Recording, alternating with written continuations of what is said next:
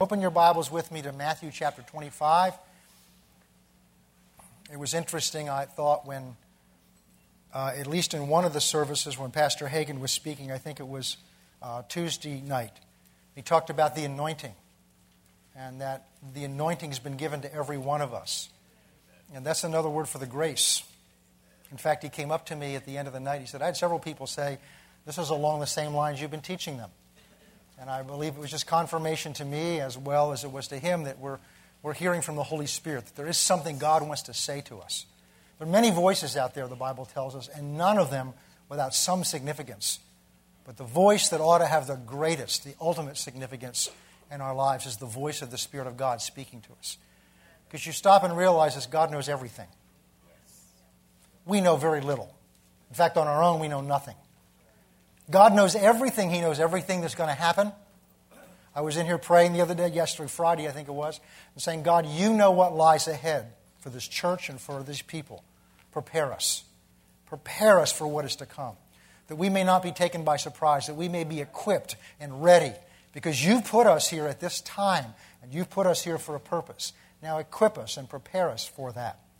And so it's the voice of God, I believe, that's speaking to us and awakening us and breathing in us and instilling in us and touching in us things He's already... I know God's already put things in each one of us, and what we're looking for is by the Word of God, for the Spirit to take that Word and ignite it in you, ignite it in us, and ignite it in us together. So it's just confirmation to me. And then Lynette Hagen, I think it was on one of the mornings, talked along the same lines, that God has a purpose for your life. And true happiness, true contentment comes in finding that purpose and in doing that purpose. And that's really what we've been studying. So we've gone back and looked in Ephesians 4 and seen that we are the body of Christ. We are part of His body on the earth today. And even what's on the earth today is only part of His body, because part of it's already going on before. But we are a part of His body.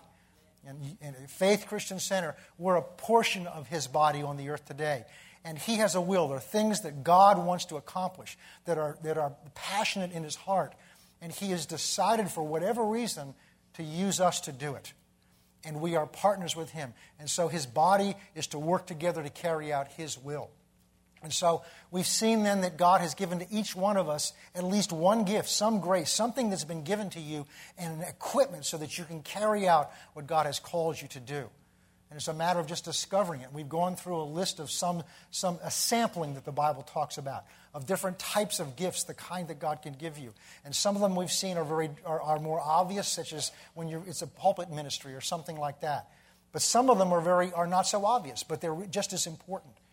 And one of them is the gift of encouragement. And we've talked about what encouragement means. It's to literally to come alongside and lift somebody up and help them along in their journey.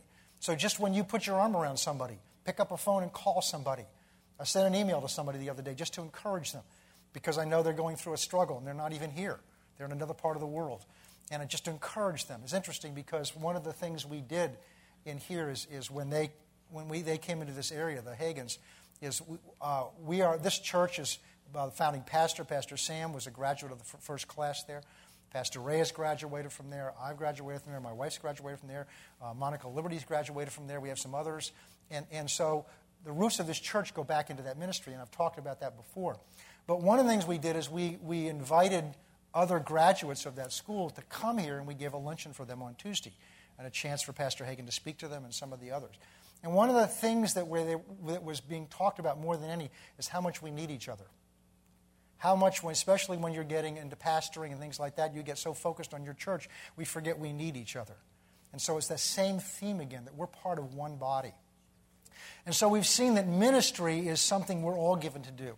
And it's not some exalted profession. What it is it just means service. It literally means a table waiter.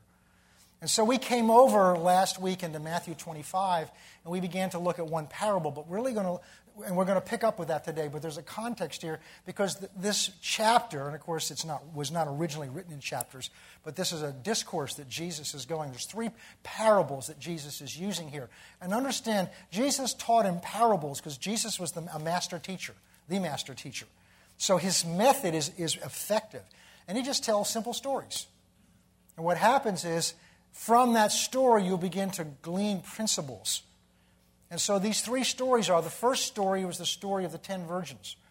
And they come preparing for the bridegroom to come, waiting for him, and they all have lamps in their hands. But 5 of them brought the oil, because a lamp won't work without the oil. 5 of them brought the oil, and the other was in such a hurry they came without the lamps, figuring we'll get the oil later on. And it said after a long time, the bride said they didn't know when he was going to come. But when he came unexpectedly, and those who already had the oil were prepared to go into the feast with him because they had the lamp, and the lamp could be lit and burned. And the others who only had the lamp and didn't have the oil, they couldn't go in because they didn't have a lamp to go in with. So they tried to borrow the oil from the others, and the other says, we need this oil. It's interesting because oil so often represents in the Bible the anointing of the Holy Spirit. So one of the lessons we can take from that is how important it is to be able to flow in and operate under the anointing of the Spirit, especially in the day in which we are in. But one of the points of this parable that Jesus is telling is you don't know when he's going to come. So to be ready.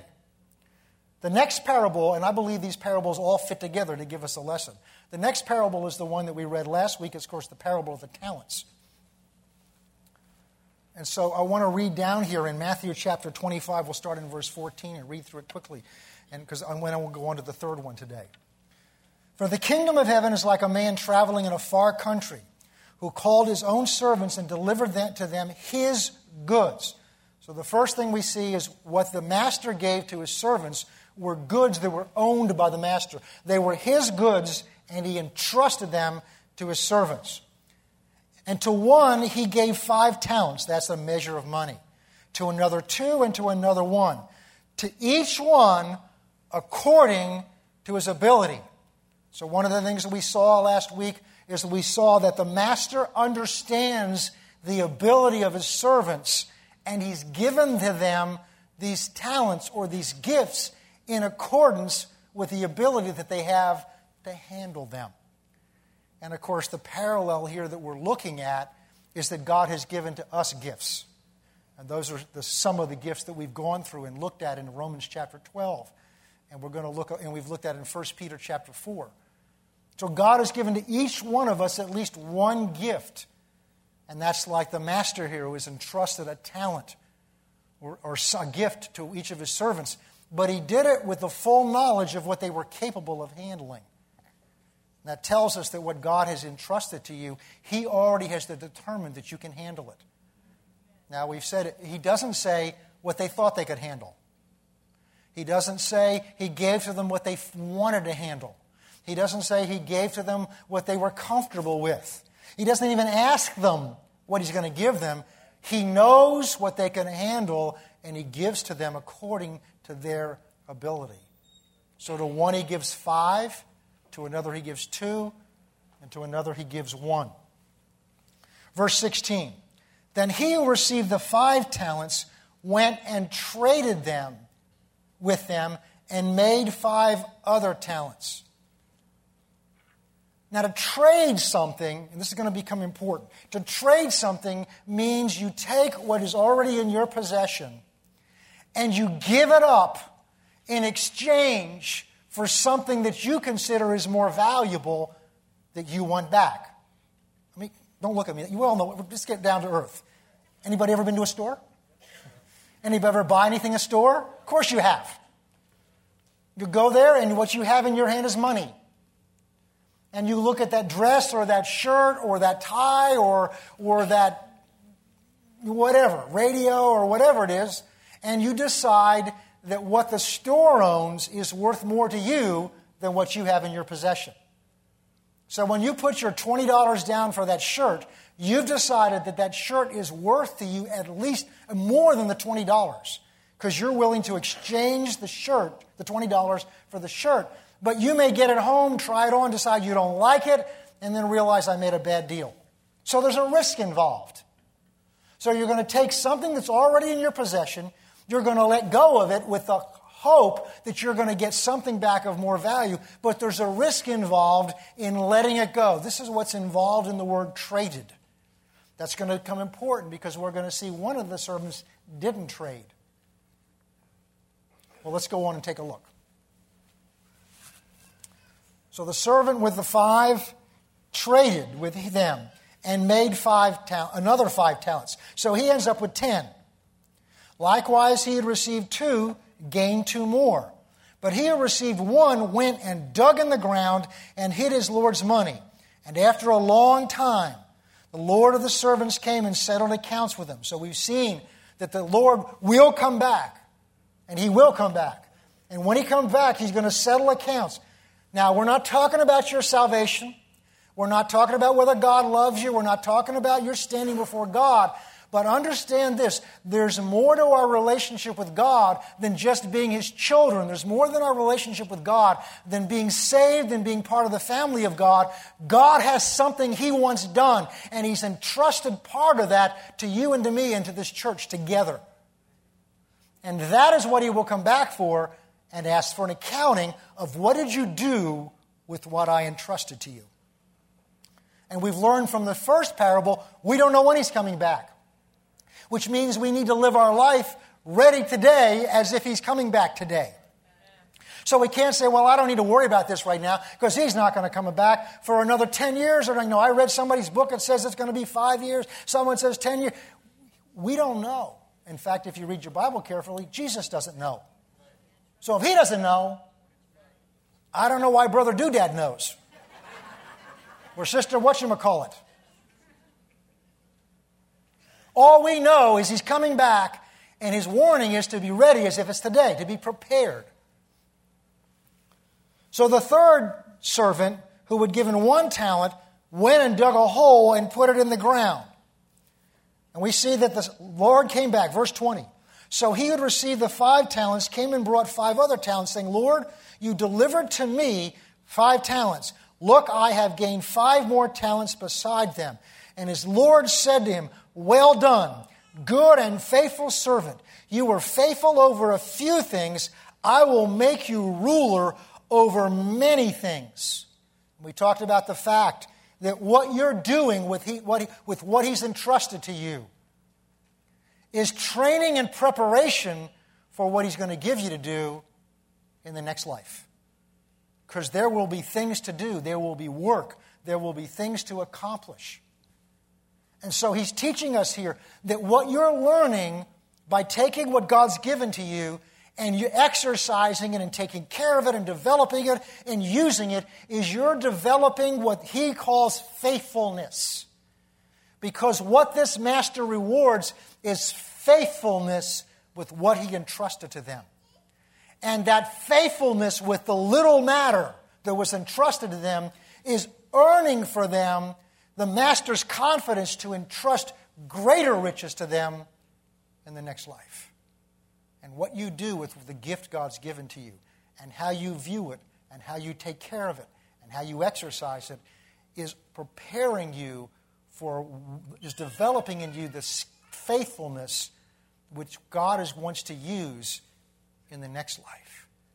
So it's up to you how much God can use you then. And I want to just warn you, then is forever. It's forever. It's forever. And so the first servant came and has doubled what the master gave him. And the master says to him, well done. That's what I live for, to hear those words. Well done, good and faithful servant. Enter into the joy of your Lord. You've been faithful over a few. I will make you ruler over many. See, we want to be rulers, but God wants to develop faithfulness. Because we've understood that the stewardship automatically means it's not yours. It belongs to somebody else and has been entrusted to you for their benefit, to be used the way they want to do it.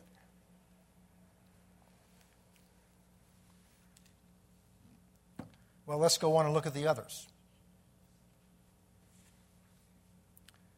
Verse 22. He also, who had received 2 talents, came and said, Lord, you delivered to me 2 talents. Look, I've gained 2 more talents besides them. And his Lord said to him, well done, good and faithful servant. You've been faithful over a few things. I will make you ruler over many things. Enter into the joy of your Lord. Then he who had received the 1 talent came and said, Lord, I knew you to be a hard man, reaping where you've not sown, and gathering where you have not scattered seed. Now notice he starts out with an excuse. With the first two, who had taken what the master entrusted to them, they don't make any excuses. They simply come and report the facts of what they have done with what he gave them.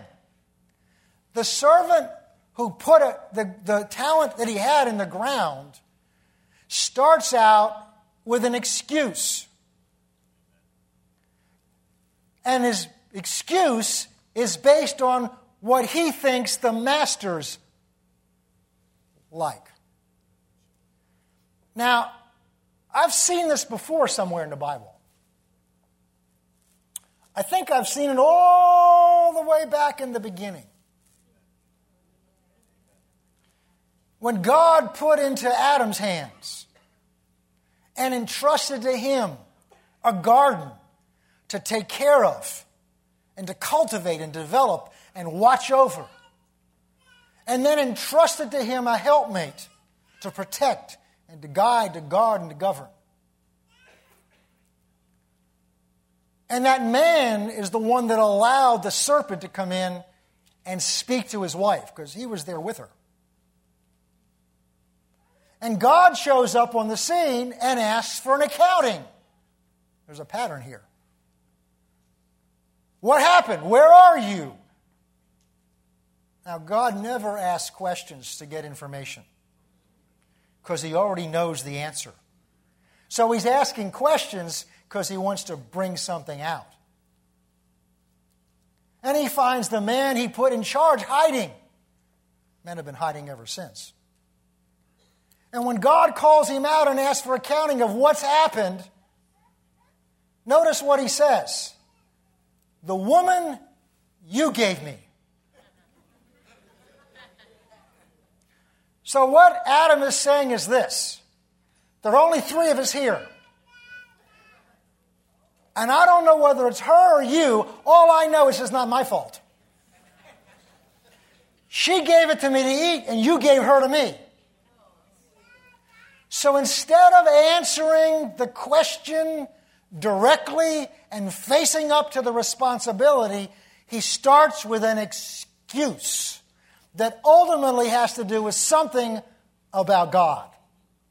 And here we see this servant doing the same thing. He said, I knew you to be a hard master, reaping where you've not sown. So I went and did the safe thing. I preserved for you what you wanted. I dug it and put it in the ground, and here it is back to you. Notice the first two servants didn't say anything about the master. If he was that way, you'd think they would have been afraid of him also. But there's no evidence that they were afraid of him. Now look at what the master's response is.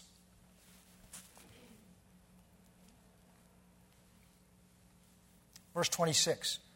But his Lord answered and said to him, you wicked and lazy servant. Notice what he doesn't say. He said, oh, I'm sorry you didn't understand what I was like. You misunderstood me. I'm so sorry. Let's spend some time together and I'll teach you that I'm not like that. No, the master saw right through it. Because look what he goes on and says. Verse 27. So you ought to, he said, you knew that I reap where I've not sown and gather where I've not scattered seed. He's not saying here that's what I'm really like. He's saying if that's what you believed about me, then this is what you should have done. Look at verse 27. So you should have deposited my money with bankers. And at my coming, I would have received back my own with interest.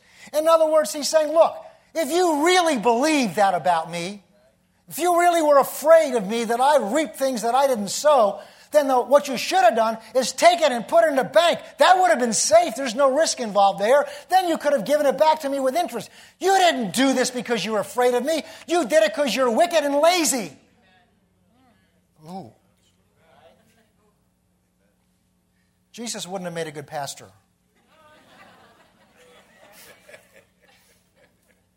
He was not politically correct. He was not diplomatic, but he was Lord. And He is the truth. And He is the way. And He is the life. And He got right to the point. He said, look, the issue is you're lazy. You're lazy. Because if you really believe that about me, what you would have done is you would have taken it and put it in the bank. Because then it's safe. There's no risk. And at least you could have given it back to me with interest. But you put it in the ground because you were lazy. I was reading through this last week and meditating on it. It dawned on me, even what Jesus was telling to him to do, if he was really afraid of him, was a very different transaction than what the other two did. The other two bargained with it. They took the talent and they exchanged it for something that was twice the value. And as we already mentioned, there's a risk involved in exchanging. There's a risk involved. You've got to let go of what you have. See, to put it in the bank, there's no risk in most cases. Because the bank's going to guarantee you're going to get that back. So there's no risk you're not going to get that back, but you're only going to get interest on it. You won't get multiplication. You won't take 5 talents and get back 10. You'll get a little bit of interest because there's little risk. But with the first two, they did things with what he had given them that involved some risk. Now, let's just be very honest with each other. We don't like risk. Or I'll be honest with you. I don't like risks. I like to do things that are safe, that are tried and true and tested. I've got a good idea of how it's going to come out, and then I'll venture out into it. But here we see that those men that did what God wanted them to do with it took a risk. They took a chance. But the result was they doubled what had been given to them. I suggest to you that to take the gift God's given you and do what God wants to do with it will involve some risk. Something that makes you feel a little uncomfortable, maybe more than a little uncomfortable. Everyone know what a comfort zone is? Look around you. You've got blue chairs around you. That's your comfort zone. I mean, we had the choice to sit where we wanted to sit. You could have sat, now some of you are sitting next to each other, but most of you are sitting next to people you always sit next to. See, I stand up here and take attendance every Sunday. That's why I'm glad you sit in the same seats. We like to be comfortable. We like our own comfort zone, our own routines. And I find the older I get, the more I like the same routines. I like to be in my house. So I have to fight that. I have to make myself do things that are not necessarily comfortable because you just kind of settle in and become lazy. Turn with me to John chapter 12. Keep your finger here because we're coming back. Or keep something there because we're coming back here. John chapter 12.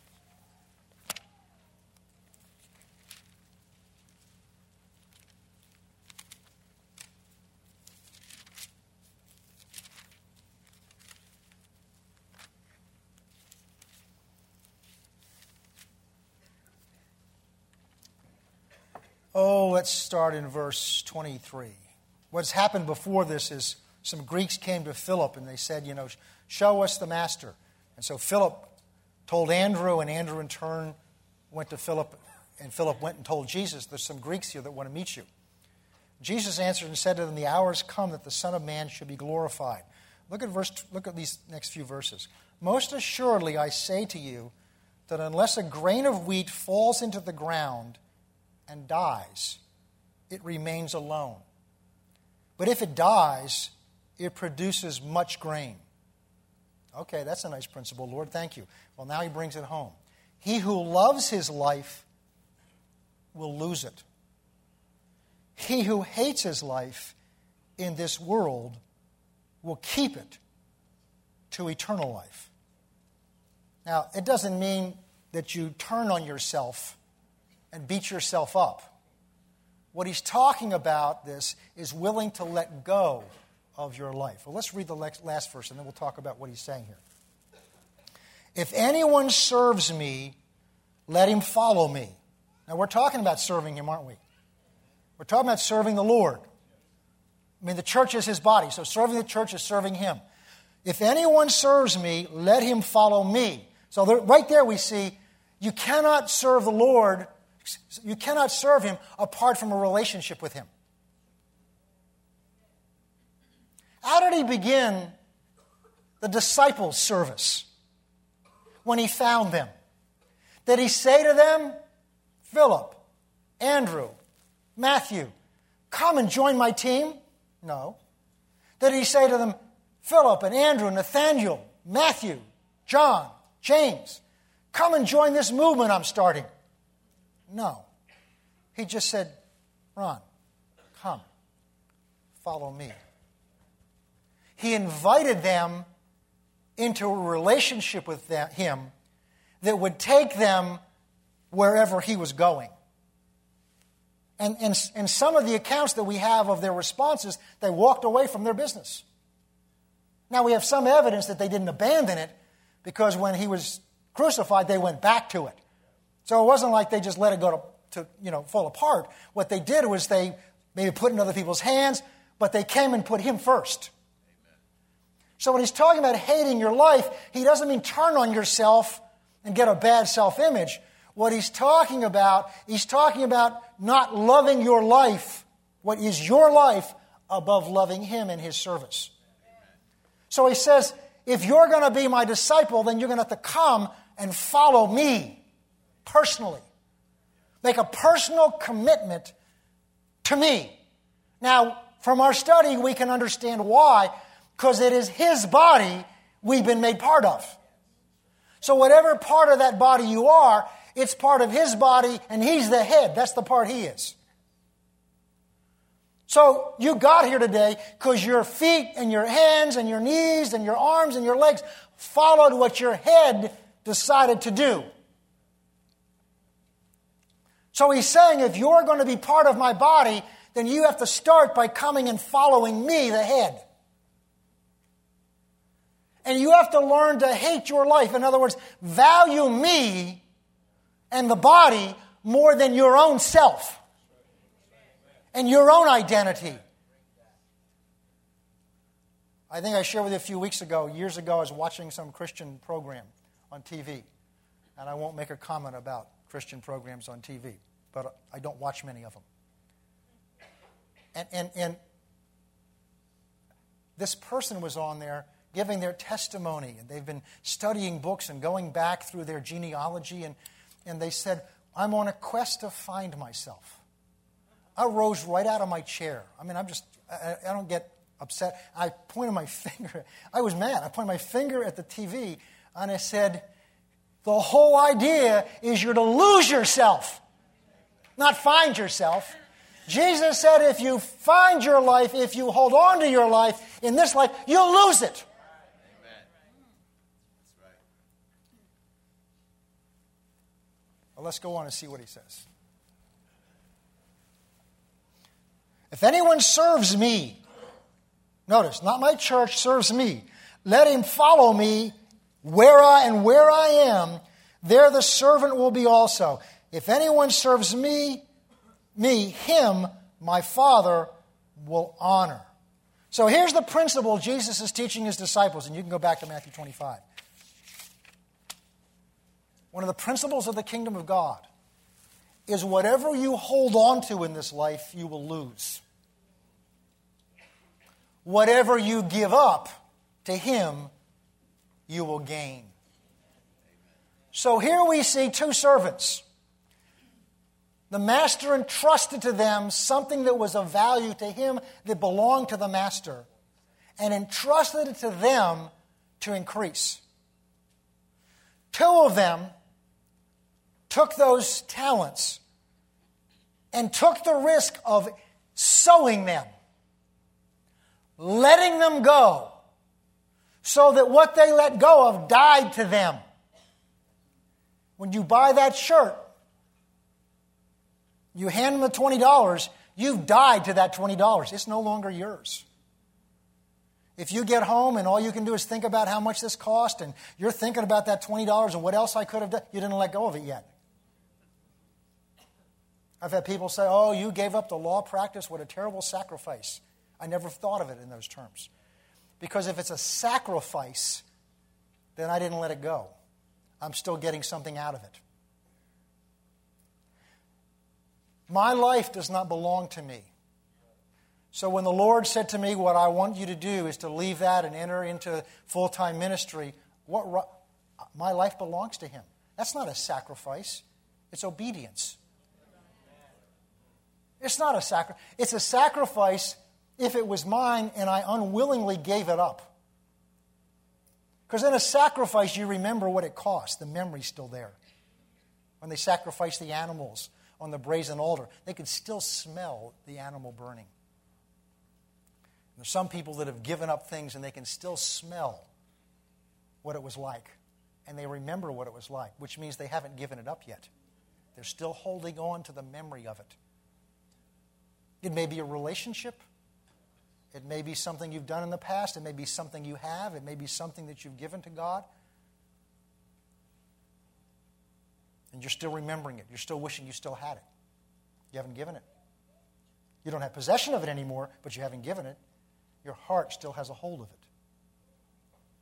So Jesus is teaching us that in order for what God's given to us to bear fruit, we have to be willing to sow it into the ground. Now that farmer has that seed in his hand.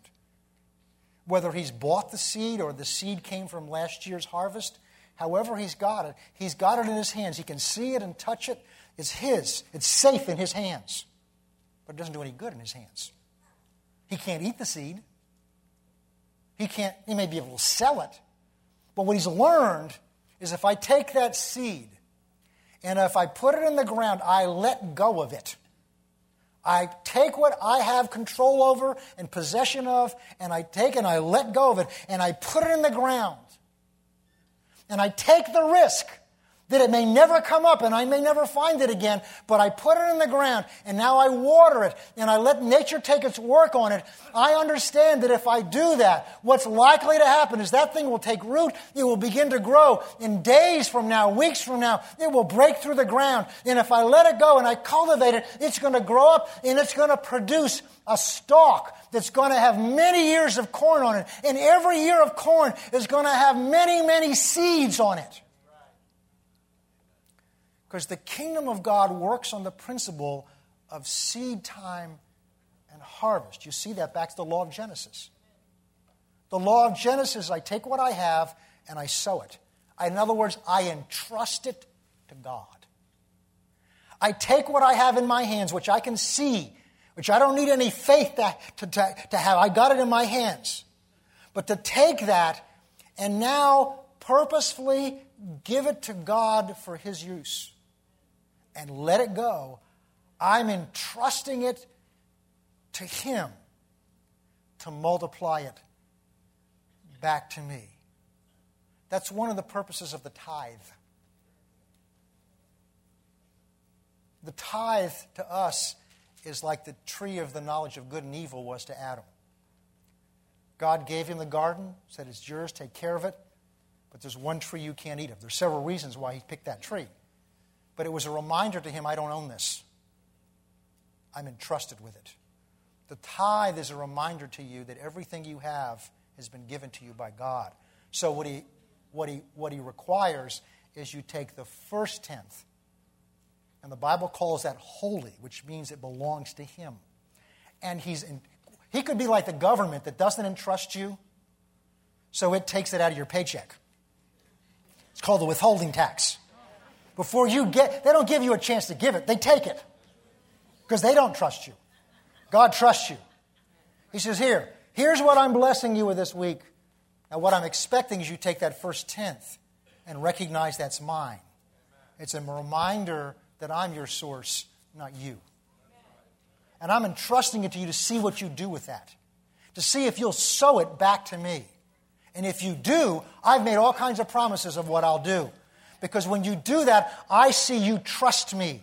And you put your reliance upon me and not upon yourself. Same principle. It's sowing and reaping. It's to take what God's given to you and be willing to let it go. Sow it. But Jesus is teaching them this principle. If you do that, what will happen is it will germinate and it will create life that's multiplied. So how does that relate to us? God's given to each of you some kind of gift for his service. And we've gone through some of them. That gift belongs to him just as you do. God has entrusted that to you. But how you choose to handle it will fit into one of these categories of one of these servants. Two of them recognized the responsibility.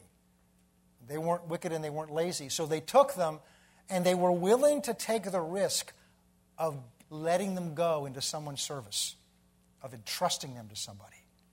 And because of that, God multiplied back to them 100-fold. So they had something to present.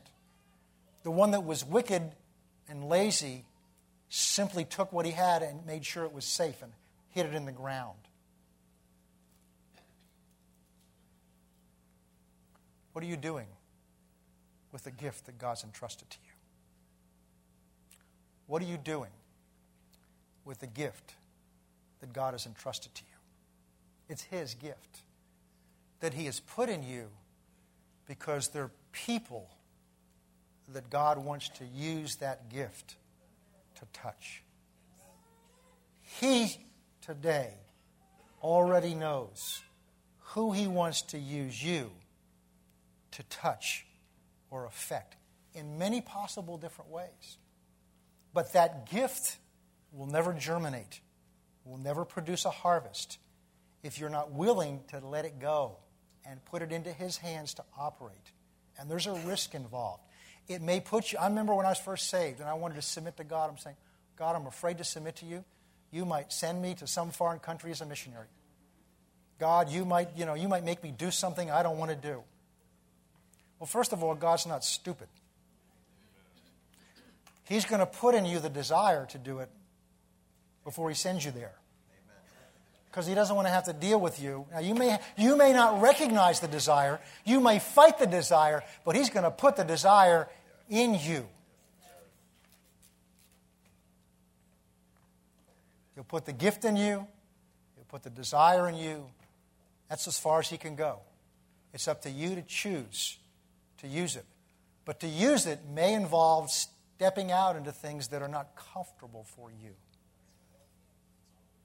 That's like the servants who were willing to take the risk and let it go. But he was pleased with them. The one he was not pleased with was the one who did the safest possible thing. He buried it in the ground where it could be of no value to anyone. He's coming back. He's coming back. He's coming back. Are we going to look forward to his coming back? Because we have something to return to him, and we can say, Lord, look, the gift you've given to me, this is what I did with it. Or are we going to cringe at his coming back because we know we're going to have to go dig it up in the ground? Because we're going to have to give it back to him because it's not ours. And we're going to have to show him it's covered with dirt because I hid it because I was lazy. We may have good reasons, but he sees through to the motive of our hearts. God loves us. There's no condemnation, but there is an accounting. And it's because God's heart and passion is to reach people that he wants to reach through you. I want to start the next parable. We're not going to get into it today because it's tied into this, and I want you to see the tie. You may want to read over it during the next week. I just want to read the next parable because they're connected together. Verse 31. When the Son of Man comes in his glory, so we're talking about him coming back and asking, what did you do with what I gave you? And all the holy angels with him, then he will sit on the throne of his glory, and all the nations will be gathered before him, and he will separate them one from another as a shepherd divides his sheep from the goats. And the king will say to those on his right hand, and he will set the sheep on his right hand and the goats on his left. Verse 34. And then the king will say to those on his right hand, come, you blessed of my Father, inherit the kingdom prepared for you from the foundation of the world. And here's why. Here's how he separated them. For I was hungry, and you gave me food. I was thirsty, and you gave me drink. I was a stranger, and you took me in. I was naked, and you clothed me. I was sick, and you visited me in prison. and you came to me. And then the righteous will answer him and say, Lord, when did we see you hungry and feed you, or thirsty and give you drink? When did we see you a stranger and take you in, or naked and clothe you? When did we see you sick or in prison and come to you? And the king will answer and say to them, assuredly I say to you, inasmuch as you did it to one of the least of these my brethren, you did it to me. There's more to that which we'll get into next week. How is this connected to the first one? Because the reason that the Master has entrusted to you the gift that he's entrusted to you is his heart and his passion is to feed people that are hungry, to bind up wounds, spiritual, physical, mental, emotional, to meet people's needs. God cares about people. Amen. Things he uses to take care of people. Amen. The streets of heaven are paved with gold. Stuff doesn't mean anything to God. But people mean everything to him. And as I've shared with you over the last few weeks, sometimes when I get up here and I'm ministering this, I can begin to feel the heart of God as he hears the cries of people this morning, lonely and hurting and scared. He hears their cries. Has he prepared you and me to go and be the answer? To speak through us? To take their hand and hold their hand? Phone call? Whatever your gift is. To use your gift to meet their needs. Because, see, what we see in the story is he sees their needs as his needs. So we come to church and we lift our hands and we want to minister to God and we want God to feel blessed. And that's wonderful. But it's interesting in Isaiah, and we'll probably talk about this next week. He says, you've been fasting and you've been worshiping me and you've been saying wonderful things about me with your mouth. But let me tell you, here's the fast that I want.